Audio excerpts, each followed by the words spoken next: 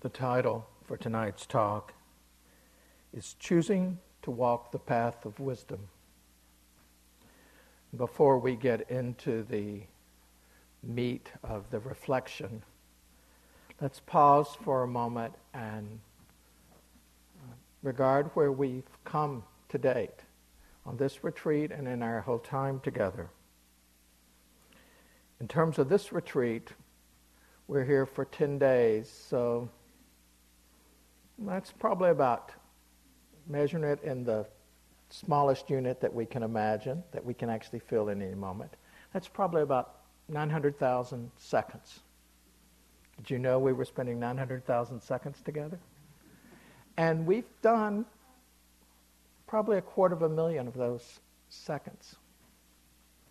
So we've spent quite a bit of time together.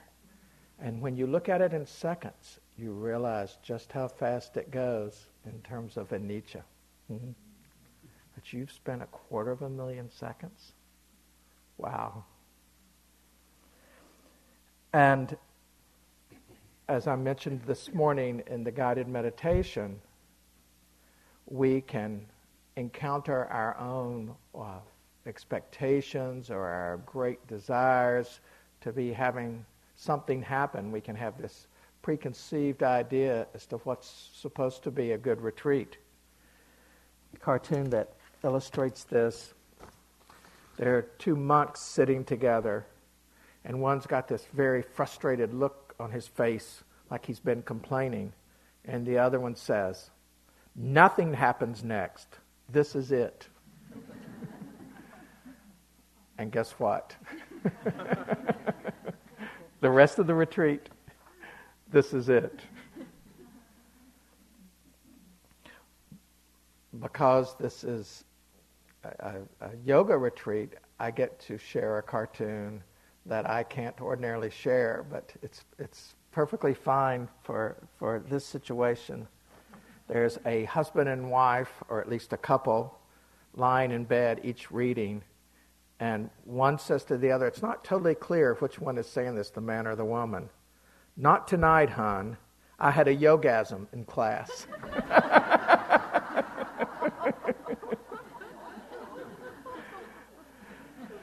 So, we won't explore that subject any further.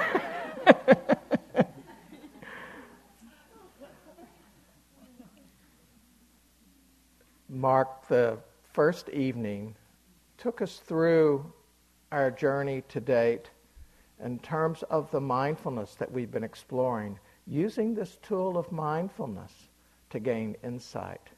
And he pointed the many beneficial aspects of mindfulness and how it really does empower us in our practice. And he also took us back through, in a very brief way, what we spent the last retreat exploring, which was the Four Noble Truths. And again, seeing how coming to terms, living consciously with the Four Noble Truths is also empowering both to our practice and to the well-being of our daily lives. And then last night, Anna took us through this really vital teaching around anicca and the importance of opening to the truth of anicca for ourselves so that we have this personal realization of it. And so in these first two talks, two of the three characteristics that the Buddha used to describe what life was like in this realm have been covered. The truth of suffering and the truth of anicca. And in the next couple of nights, we'll be looking at the truth of anatta in various ways. And Chip actually started some of that this morning in his lecture this morning. Dukkha, anicca, and anatta represent gates into the Dharma, into this path of wisdom.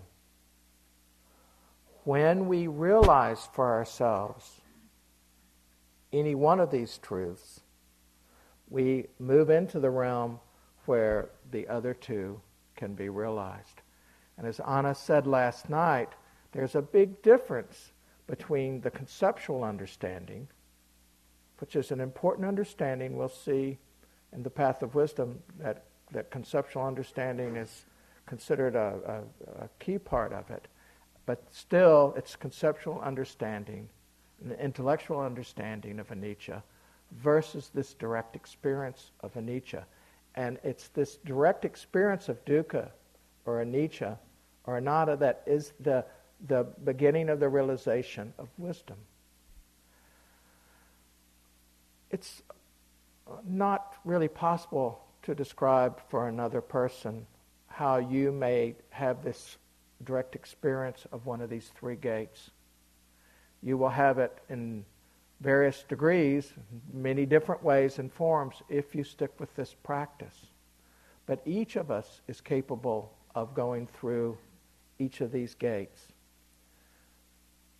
Depending on the circumstances of our lives and on the inclination of our personalities, we tend to lean more towards one than the other. But we all are capable of going through all three of the gates.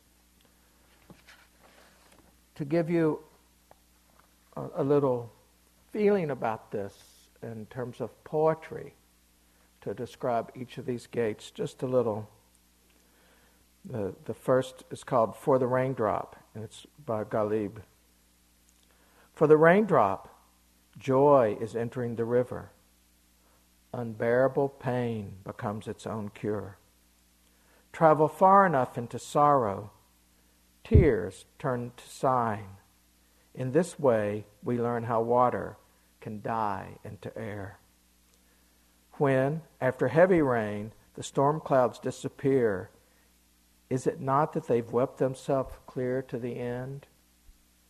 If you want to know the miracle, how wind can polish a mirror, how the shining glass grows green in the spring, it's the roses unfolding, Ghalib, that creates the desire to see. In every color and circumstance, may the eyes be open for what comes. So this is opening to the world the way it is. And when we open to the world the way it is, we see the dukkha. Not that it's all dukkha. We've said this over and over again to you. But rather that dukkha is an entwined part, that which we most value and that which is most painful for us are tied together. We don't get one without the other. The worldly winds, as Anna was describing last night. And so it is that it's our heart's opening to this, that's this direct realization. It's kind of a heart wisdom, just as the conceptual has maybe more mind to it, more thinking aspect. And the heart has this direct knowing. A poem that for me relates to opening to anicca. It's called Old Shirt. One day, I reluctantly decided that a shirt of mine was no longer wearable. I loved that old shirt. I had it for 15 years. It fit like a glove. I tore it into rags today. Soon, someone will spread my ashes. This opening to the change, loving the old shirt, appreciating the old shirt, even as we tear it into rags. Appreciating, loving our bodies, as Anna was saying last night, and yet knowing they're going to ashes. This is the path of wisdom. The path of wisdom, of opening to how things are. And then in terms of anatta, just to give a little preview, one way of getting just the first questioning about this. It's a poem by James Hirschfeld called Moment. A person wakes from sleep and does not know for a time who she is, who he is. We all know that experience, huh? When you wake up and just... A person wakes from sleep and does not know for a time who she is, who he is. This happens in a lifetime once or twice. It has happened to you, no doubt. Some in that moment panic. Some sigh in pleasure. How each kind later envies the other, who must so love their lives. grasping, not grasping, and how each can look so different on the front end. As we travel further into anatta through the path of wisdom, we gain much more clarity, much more understanding, and you'll see that for yourself in these coming days. So in choosing to follow the path of wisdom, we are choosing a developmental path. Bhavana. There's a kind of becoming. We're cultivating our own abilities that will lead us to wisdom. We will be exploring what the Buddha meant by wisdom this evening in a lot of different ways. But before I do that with you, I would actually like to hear 2 or 3 of you give me a definition of wisdom that you would use. And you're not trying to be right, but something personal to you. If you've heard me use a definition before, you're not eligible to answer this. But otherwise, so someone just give us a definition here. What is wisdom?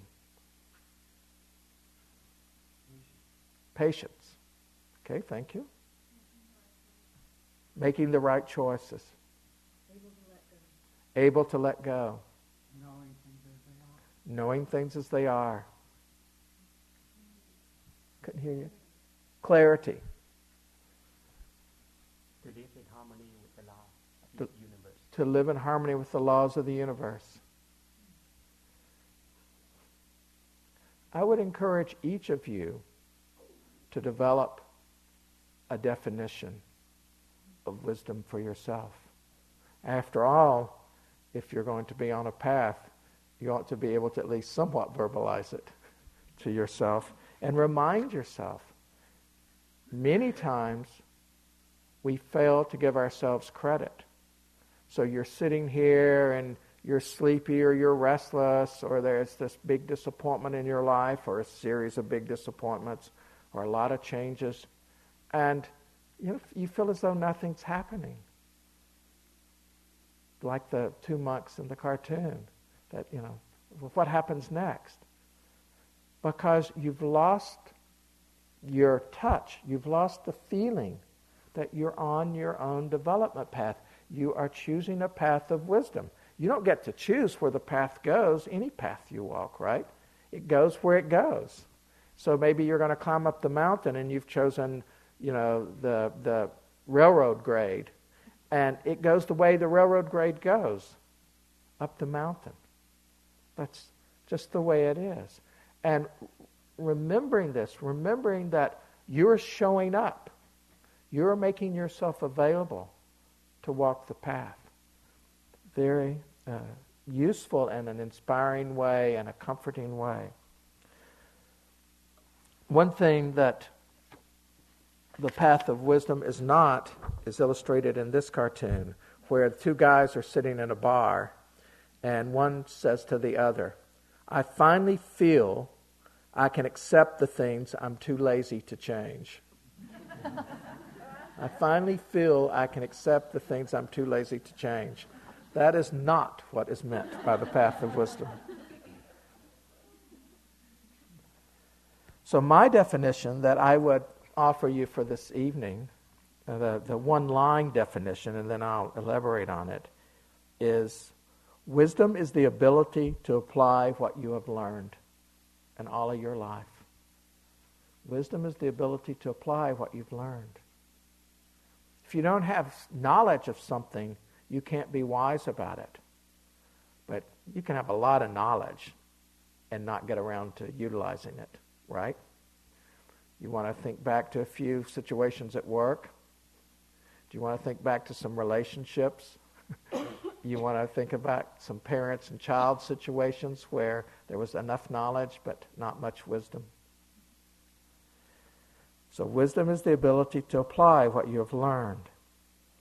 This is a working definition. The Buddha has a particular orientation when he uses the word, but I want to get us in the ballpark first. I'm not in any hurry to get to the Buddha because I want us to come along at our speed.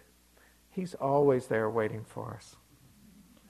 So wisdom in a given moment is the ability to discern inner qualities in essential relationships, such that you do not have to add to the suffering of yourself or others.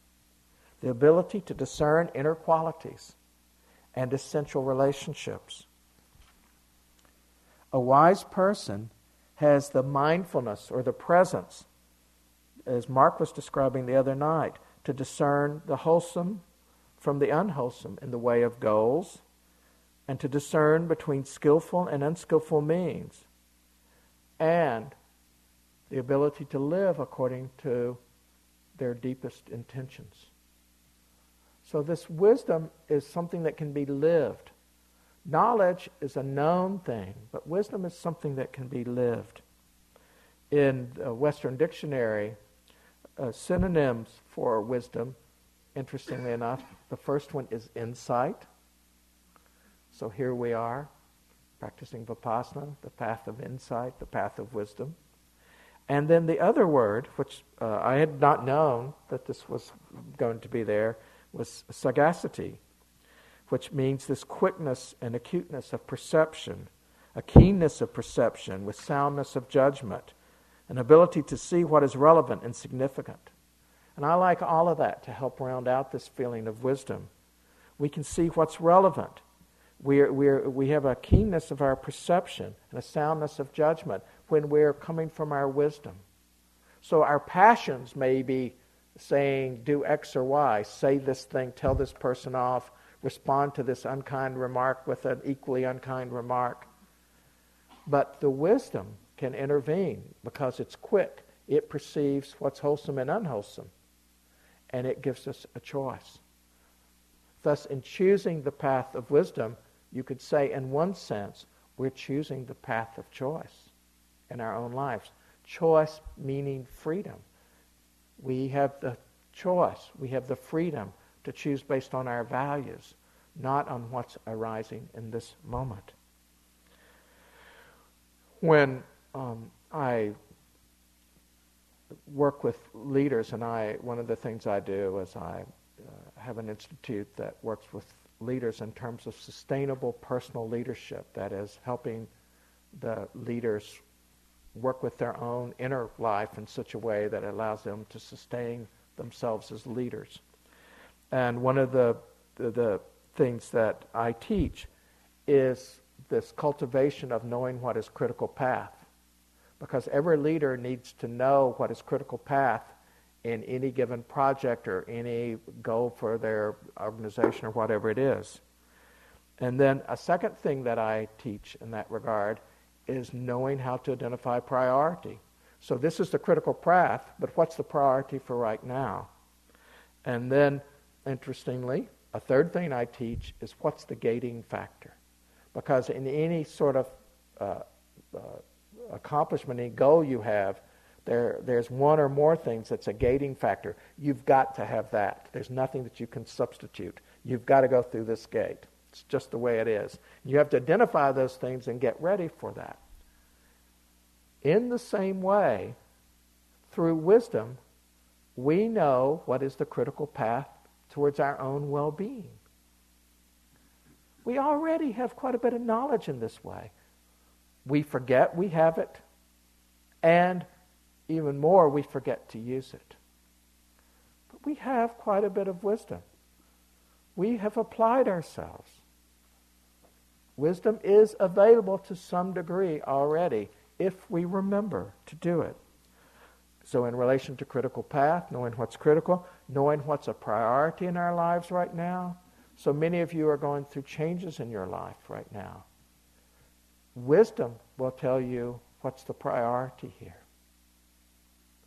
And likewise, some of you feel frustrated in one form or another, either in your practice or in your daily life, and identifying what's the gating factor. So for one yogi today, for what they wanted, it was really more retreat time. When they stopped and paused and asked this question for themselves, not my telling them, when they asked for themselves, the answer was, I really need more retreat time for what I'm wanting to do in terms of my relationship in the Dharma. And the critical path was something had to change in terms of their work life, because there was so much emphasis on the work life, not really room for more retreats. And so there was a change there. It was this kind of wisdom that says, oh, this is what's important, and then this is how I go about it. Wisdom in Pali is panya, P-A-N-N-A, panya. And it's sometimes translated as knowing, and sometimes as understanding. Mindfulness in Pali is sati. So we've done a lot of teaching of mindfulness, of sati. Wisdom, in one sense, is satipanya. It's mindfulness with wisdom. So you can have wrong mindfulness. You can have the kind of mindfulness that a thief has, that these financial fraudsters, these Ponzi schemes, they had tremendous mindfulness in some ways to pull off these very complex things. But that's not samasati. It's not wise or right mindfulness. It's the Buddha specifies this, that there is wrong mindfulness. So mindfulness has a wisdom factor. Mindfulness is part of the Eightfold Path. That's the mindfulness that we're cultivating. We get to that kind of mindfulness with the panya, with the wisdom. So satipanya. When I first heard this teaching about wisdom in this way, I don't want to think how many decades ago, but a long, long time ago, I was like, oh, yes. And I immediately wrote it in the front of my calendar that I use every day in big letters, satipanya. And year after year, I would transfer that into my next calendar, because I understood that that's what I wanted to be cultivating. That's what I was practicing, was satipanya, that I was on a path of wisdom, that this was my path. Wisdom is one of the 5 spiritual faculties. Faith is one, energy, mindfulness, concentration, and wisdom. I'll repeat: faith, energy, mindfulness, concentration, and wisdom. Of those 5, there are only 2 of the faculties that represent a path. One is faith, and the other is wisdom. Faith is sada. So for many people in your world of teaching yoga, those of you who teach yoga, many of your students are quite drawn to the devotional aspect. They really like these devotional things. They engage in a lot of the rituals of it. That is the way for them to cultivate their own development, is through this faith, through this devotional kinds of practice. For others, and I have to say, most of the people that I've encountered who are really drawn to the mindfulness practice, we tend to be drawn to the path of wisdom. One doesn't exclude the other, but there's an emphasis on one or the other. Last Saturday, Mark and Anna and I spent the Saturday morning with a wonderful monk, Bhikkhu Bodhi, who I'm going to be reading tonight from one of his latest books called In the Buddha's Words. And he has translated much of the suttas for us. The Majjhima Nikaya, the one that we recommended that you use in this training program. This was Bhikkhu Bodhi's work. And he was talking about this choice between faith and wisdom, and how as you get started, if you go through faith, you go through this devotional feeling, you go through generosity, and at some point you come to the wisdom. And if you go through the path of wisdom, at some point you come to this devotional feeling, you come to this generosity. And each way there comes this realization of a certain amount of renunciation in the path, because one has to say no to the impulses of greed, hatred, and delusion. And so, whichever way you start, you end up with the fullness. But just to reflect on how wisdom is central in this way. Wisdom in the Buddha's teaching is directed to a special domain of understanding. It's sometimes referred to as the soul of wisdom. That is, things grow in this soul of wisdom. Your understanding grows in the soul of wisdom. Your freedom comes through the soul of wisdom. You can plant in the soul of wisdom, and understanding will grow. The three characteristics that's referred to in terms of this soul of wisdom is the ability to analyze, to do reflection, to do an analyze, to investigate what's true, to investigate your experience, and then this ability to discriminate what's wholesome and unwholesome, to what's skillful and unskillful, to what's timely, not timely, what's right speech and not right speech, and then to discern how things are, to realize these three characteristics that we've been discussing. So vipassana is a practice of seeing how it is, or seeing that it's like this. And mindfulness is a skillful means within this practice of vipassana. And one way you could say it, you could say that vipassana is the wisdom path. Or you could say wisdom is the primary tool in terms of vipassana. Just as a little footnote,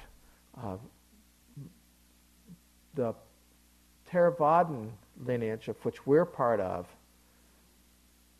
is not always identified so much as this emphasis on wisdom.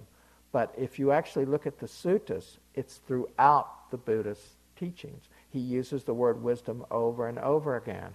And so it's not just like insight in the sense of mindfulness, but it is this sati panya, this mindfulness with wisdom. That's what the Buddha was teaching in the Pali Canon. In the way the Buddha teaches choosing the path of wisdom, you first expose yourself conceptually to the understandings. And then from the conceptual understanding, just as Anna was describing last night, you drop into this direct experience, the felt experience of how things are. The truth of the three characteristics of anicca, anatta, and dukkha, the realizations of the Four Noble Truths, all the 12 insights of the Four Noble Truths, all the core teachings of the Buddha. You drop into this felt experience after the conceptual. Now, it's certainly true that you will hear a teaching and you'll go, that's what I've been experiencing. So that you've already been aware of something, and the conceptual description from a Dharma teacher describes to you what you've been working with or what you realized 2 years ago or had a big moment around or something. This is not unusual at all, and that's great. So it's not like it's so clean, it's all conceptual and then it's experience. It's this interspersion of experience and using our thinking capacity, our reflective, our investigative capacity to know it in both ways. We can sometimes forget the direct experience, and we can think, well, I've been to retreat and I've been exposed to this, and so now I know the Dharma, and yes, I'm practicing, but not necessarily have chosen the path of wisdom. So we can get a little confused about what is attachment and not attachment. This is a cartoon of a couple that's clearly on vacation, and they've gone up to the lost baggage area of claims, and they're saying with some heat to this attendant, with our lives, it's all about the journey. With our luggage, it's definitely about the destination. Not really. Not really. Wisdom understands that if you make your baggage the priority, it's not going to be much of a journey. So, dropping back in over and over again, just sitting here now. How am I relating to this? Do I really believe I'm on a path of wisdom? Is this a priority? Could I sit with myself over these next days, holding this as my truth? Is this something for me to reflect on? Maybe it's not my truth. How do I feel about this? He's saying all this about wisdom and what the Buddha means when he says wisdom. So how do I feel about that? To really let it in.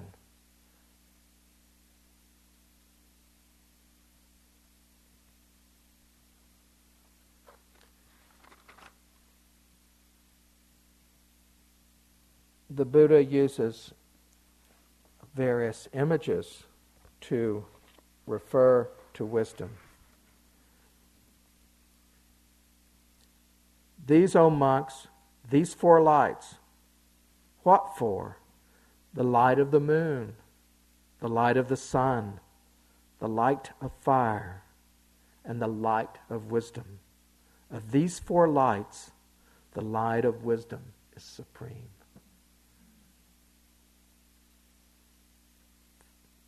These four lights, what for? The light of the moon, the light of the sun, the light of fire, and the light of wisdom. Of these four lights, the light of wisdom is supreme. He uses another analogy of wisdom as a knife. And this is a little gruesome, so I'm not going to read it. But he uses the analogy. I'll just start it out. Sisters, suppose a skilled butcher or his apprentice were to kill a cow and carve it up with a sharp butcher's knife. And then he describes how that the skin is taken away without damaging any parts of it. And then he says, well, if that skin is put back on what's been separated from it, is it the same as it was before? So here's the skin on all the parts of the cow, but is it the same as it was before? Is it? You answered just what the sisters answered. No, indeed. When we separate from our attachments, when we separate from our clinging, we're still in this life, but it's not the same as it was before. We're still in this body, but it's not the same as it was before. And so wisdom separates us from those things that would impede our growth. But it's not destroying them in that sense. It's just separating. It's cutting through. So there you are. Someone in your kitchen job did something that really got on your nerves. I mean, you got really irritated with them. Well, they're too slow, or they're not doing their share, or they talk to me when I'm doing my job, and we're not supposed to be talking, whatever it is. And so there's this thing that where you start to think badly about them. Wisdom would separate you from that reactivity of mind and go, oh no, this is a person who's just like me here and doing the best she can or he can. Oh. And then with wisdom you'd say, oh well, so what skillful means here? So that sharpness of mind, that keen perception, that sagacity that I was referring to, that you can separate.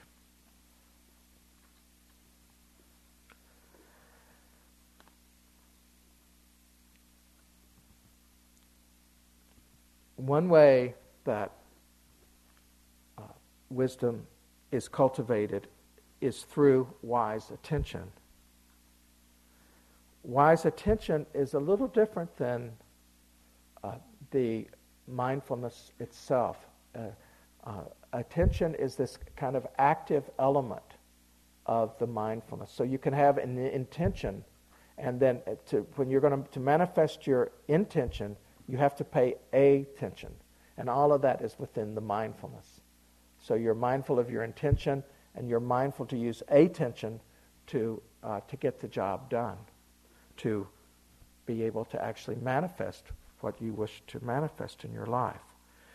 And so it is said by the Buddha that this quality of wise attention leads to a breakthrough in wisdom.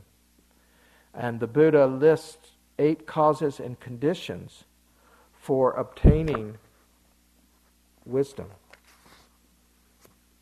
There are, O monks, these 8 causes and conditions for obtaining the wisdom of fundamental to the spiritual life when it has not been obtained, and for bringing about the increase, maturation, and fulfillment by development of the wisdom that has already been obtained.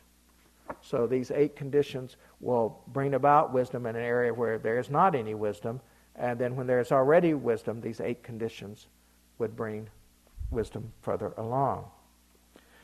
The first of these is being with a teacher or a fellow monk. In the Buddhist term, we could say lay person teacher. Being with a teacher or a fellow monk, acting as a teacher, and treating this person that's acting as the teacher with a sense of respect and affection, so that you are inspired in your behavior and in the way you go about it. You are paying attention because, oh, I'm here with this teacher, I'm going to pay attention. And then the second of the conditions is, while being with the teacher, from time to time, going up to the teacher and asking, what is the meaning of this? So from time to time, having someone that we can get a little more clarity from in relation to a particular area or issue. So it may be an understanding. Someone today was asking about the 5 aggregates, and I realized that we hadn't done a particular thorough job of describing the 5 aggregates, those things that make up any given moments of experience. So a wise question to ask. One of the misconceptions that many people have is they feel as though they have to have a lot more contact with the teacher than, in my experience, is necessary. Because in our time, there's so many tapes and books and ways to hear the teachings. And oftentimes, our particular question is a question that will answer itself if we keep listening to the Dharma. But there's times when we really need to speak with someone. And so this is one of the conditions that will lead to wisdom. And then the third, having learned the Dharma, he or she dwells withdrawn in 2 ways. So we live virtuous by body and virtuous by our mind. We have this kind of renunciation where we are not doing things that are unskillful. Because when we act unskillful, we cloud our mind, and we can't hear, we can't learn, we can't develop, because we get at cross purposes with ourselves, and we're lost. Fourth condition is that having learned the Dhamma in some way, having remembered what we've learned to some degree, that's why we have to repeat it over and over again. You will hear so many talks on dukkha. You'll hear so many talks on anicca. And if you're like me, you'll need every one of them. I'm always reminded of something that I had forgotten in some way. I'm re-inspired over and over again. So having learned this, having memorized it, or having remembered it in some way, and having consolidated it, that is, that you make the teachings your own. When I was asking you to create your own definition of wisdom, that's to make it your own. And the Buddha says, in this way, the Dharma is good in the beginning, good in the middle, and good in the end. So when we've got a little bit of understanding, it's good. When we've got a moderate amount of understanding, it's good. When we've got a lot of understanding, it's good. Because we're integrating it into our own understanding. We're making it our own. A sixth condition is that he or she is energetic. That is, that we apply ourselves to the path. A seventh condition that the Buddha lists is, in the midst of Sangha, he or she does not engage in rambling or pointless talk. So here we're in silence. So there's really none of that. And you can think to your own life, and a couple of you were talking about how at the end of the last retreat, it had been hard to go back into your daily life. Excuse me.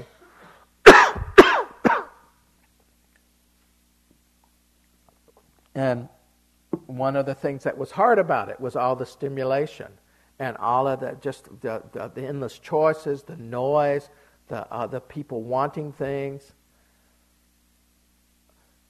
We get caught in all of that stimulation. But we are capable, even in our daily lives, of not engaging so much, so that we have time and have the mind space, that emptiness that's so nice in here, and that silence when we're sitting together. We can have some access to that in our personal lives.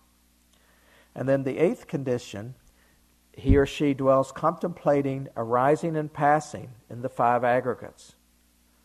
These five aspects that make up a moment's time. I'm not going to try to explain them, but the form, the feeling, the perception, the volition, and the consciousness. And Chip was referring somewhat to those today, and they'll probably come up again in these other talks. So you'll hear that again. Anna last night was talking about the necessity of at some point experiencing directly this truth of anicca. Arising and passing is another way of coming to that truth. When we see arising and passing, that is an understanding we go through, the impermanence of everything in terms of the path of wisdom.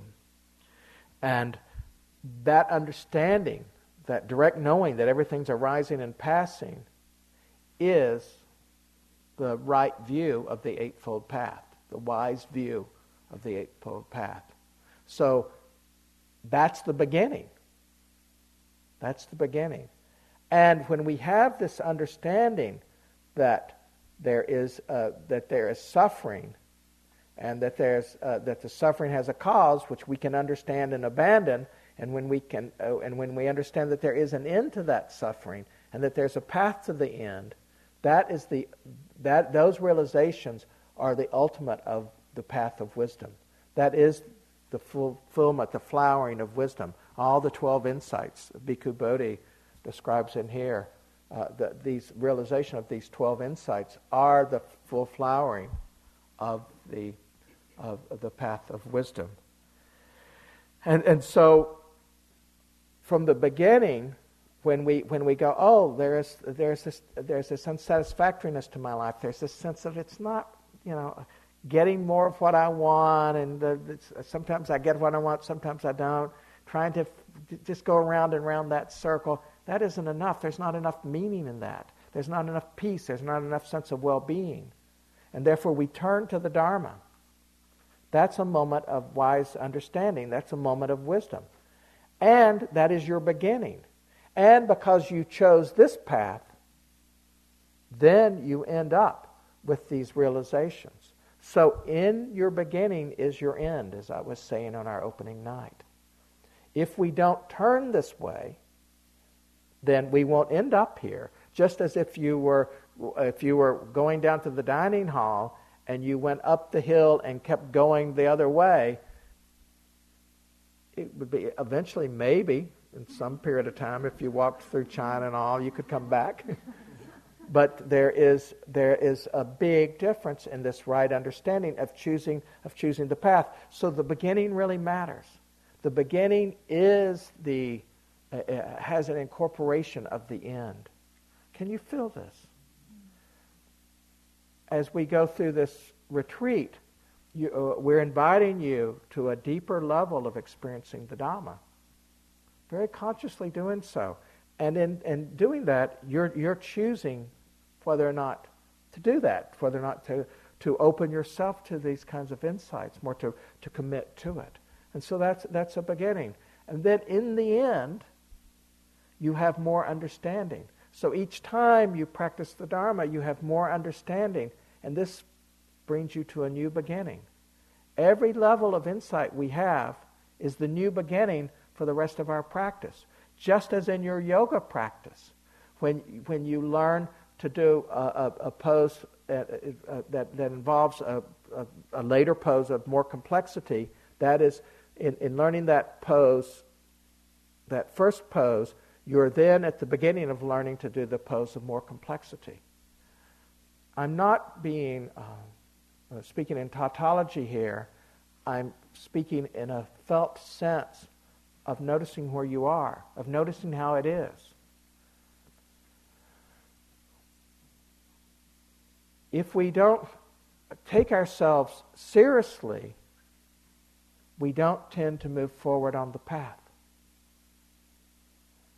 So, in taking ourselves seriously, that's a beginning, and it brings us to a series of ends, which will be new beginnings, because as we're devoting more time to it, we gain more, and it goes on and on. It's the wholesome path. It's a whole chain that leads to freedom. We have to know this, because life's going to distract us over and over again. You will be distracted in these remaining days of this retreat by thinking about your home life. You'll be thinking about, oh, well, they think badly of me because I don't sit as well, or because of this or that about me. There will be something that will distract you in a way that you don't get on with just showing up in the practice. And so this quality of beginning again. So you realize, oh, I was lost. So now I begin again. You wake up to that ending of I got lost, or I've been distracted, or I'm planning for the 20th time what I'm going to say to my significant other when I get home. Enough of that. That was an ending of that. Now you're ready for this new beginning because you realize enough of that. So we do this over and over again, and certainly a lot in our daily life. The Buddha describes this realization of the Four Noble Truths in a very lyrical way. He's describing each of these 12 insights, each of the Four Noble Truths. And having realized a noble truth, he says the following. This is the noble truth. This is an example. This is of dukkha. This is the noble truth of suffering. Thus, monks, in regard to things unheard before, there arose in me vision, knowledge, wisdom, penetration, and light. It's so full. It's so rich. It's the complexity. It's not this little thing. It's the fullness of it. This sense of vision, that is, you see. You can see. That's a neurological feeling that we have. Some of us use that language of, oh, I see now. Others would use other language, but this is one of the main doors. I see, I have vision, I have knowledge, I have this understanding of it. Wisdom, I've penetrated it. I know the felt sense of it. And light, it's clear. It's clear. And so, in small ways and large, we can have this. Oh, about this, this old grudge I've held against my parent or my friend. Or, oh, I see in that situation at work where I was so mad at other people for so long, I'm only making myself miserable by holding on to that anger. It's just the way it was. It was causes and conditions. Or this thing we blamed ourselves for. Oh, it was causes and conditions. It was not skillful, but that's where I was at that time. The causes and conditions in my being at that point, that's what led to that. And therefore we can release it. Not that we don't take responsibility, but we cease clinging to it. And that allows us to move on. That's a moment of wisdom. That's a moment of insight that's arisen. So when we get to this situation with ourselves where we're able to apply what we've learned, what is it that we've learned that we can apply? I would suggest to you that just a few of the hundreds of things you've learned is that you have learned that indeed your life, in every person's life, is at times quite difficult, most of the times unreliable, and that's the way it is in this realm. That you now already know this, if you just open to it. And wisdom would determine how you relate to this. If you get defined by life being difficult or something untoward's happening to you, that's not wisdom. if it's simply a characteristic of your life, but you're not defined by it, that's wisdom. So that's wisdom in action. And wisdom is not a being, but a process. Just as, again, Chip was saying this morning. It's an activity. It's a stream of activity. It's not a state of arrival. It's something that's lived. It's lived wisdom. And so you can say, to not be defined by something, but to merely let it characterize the moment, that's wisdom. A second thing that you've learned is that sometimes things are pleasant and sometimes things are unpleasant. We've all seen this over and over again, haven't we? And to understand that when we're reactive because it's pleasant or unpleasant, we get into a reactive mind state. That's not wisdom.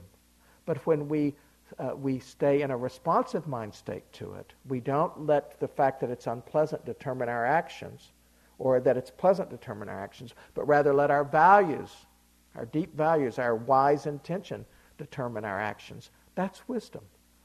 This is applied wisdom, lived wisdom. Likewise, when grasping and clinging, contraction and expectations or demands arise and we get caught in them, if we stay in those, then we're choosing suffering. That's not wise. If we recognize, this is one form of clinging, then that is wisdom. When we look at the fact that practice matters, that when we practice over time, our lives improve, we know the Dharma better, we gain wisdom. When we choose not to practice, that's not wisdom. When we choose to practice, that is wisdom. We are trainees, we're practitioners. The practitioners we use this word all the time, but I've never been able to find it in a dictionary, but I like that word, practitioners.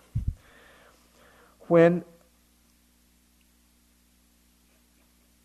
we can recognize mind states through mindfulness, and if we go with the mind states even when they're unwholesome, that's not wise. But if we go towards wholesome mind states, that's wisdom. That's lived wisdom. The end of the path of wisdom is the extinction of greed, hatred, and delusion. This is the Buddha's teaching. The extinction of greed, hatred, and delusion. Not just in this moment, but the very roots, the very seeds from which they could arise in the future. That's a long ways, maybe. Maybe not for some here. How can I know? It feels like that to me, for myself. But so what?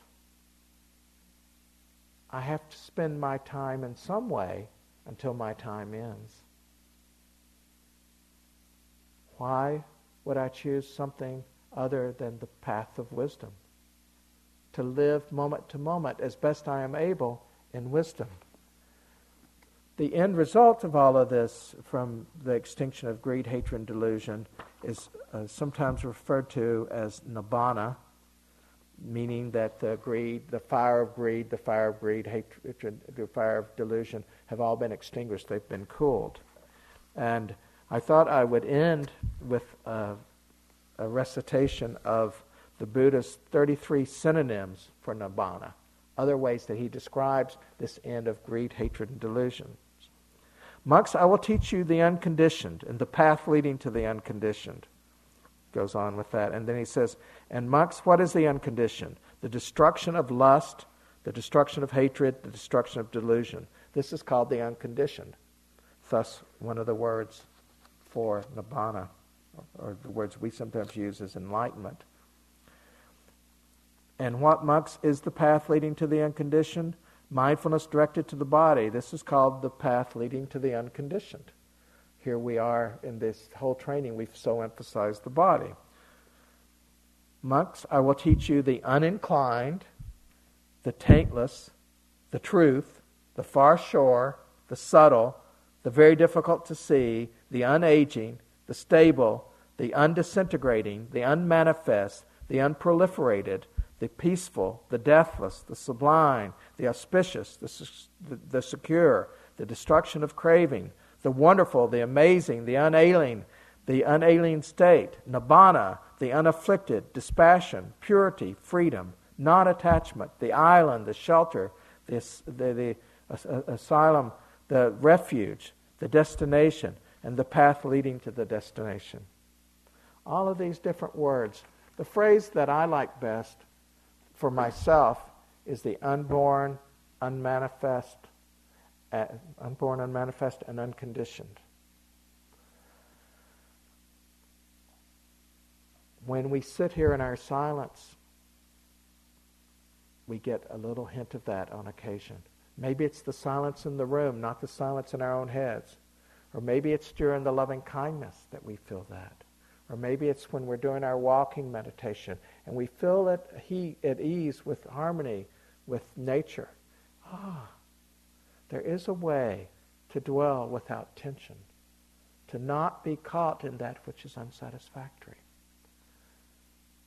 And thus, we are drawn to the path of wisdom. So let's sit for a moment.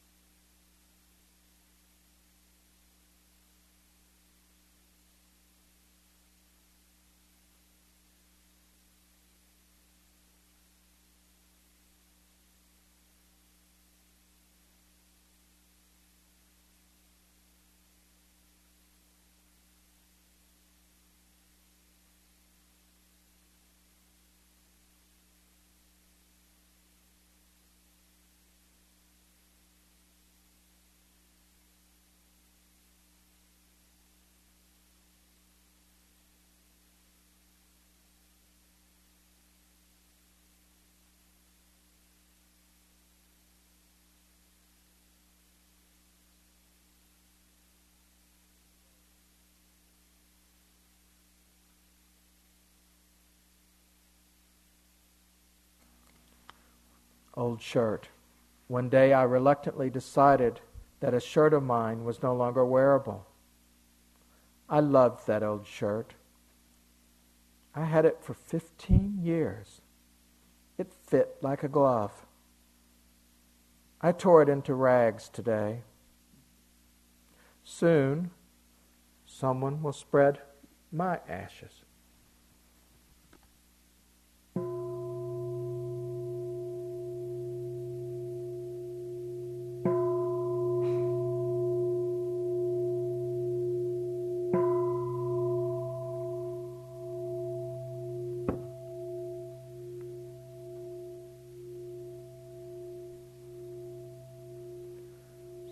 Thank you for your kind attention. And may these words serve you in your own path of wisdom. Time for walking. Thank you for listening. To learn how you can support the teachers and Dharma Seed, please visit dharmaseed.org/donate.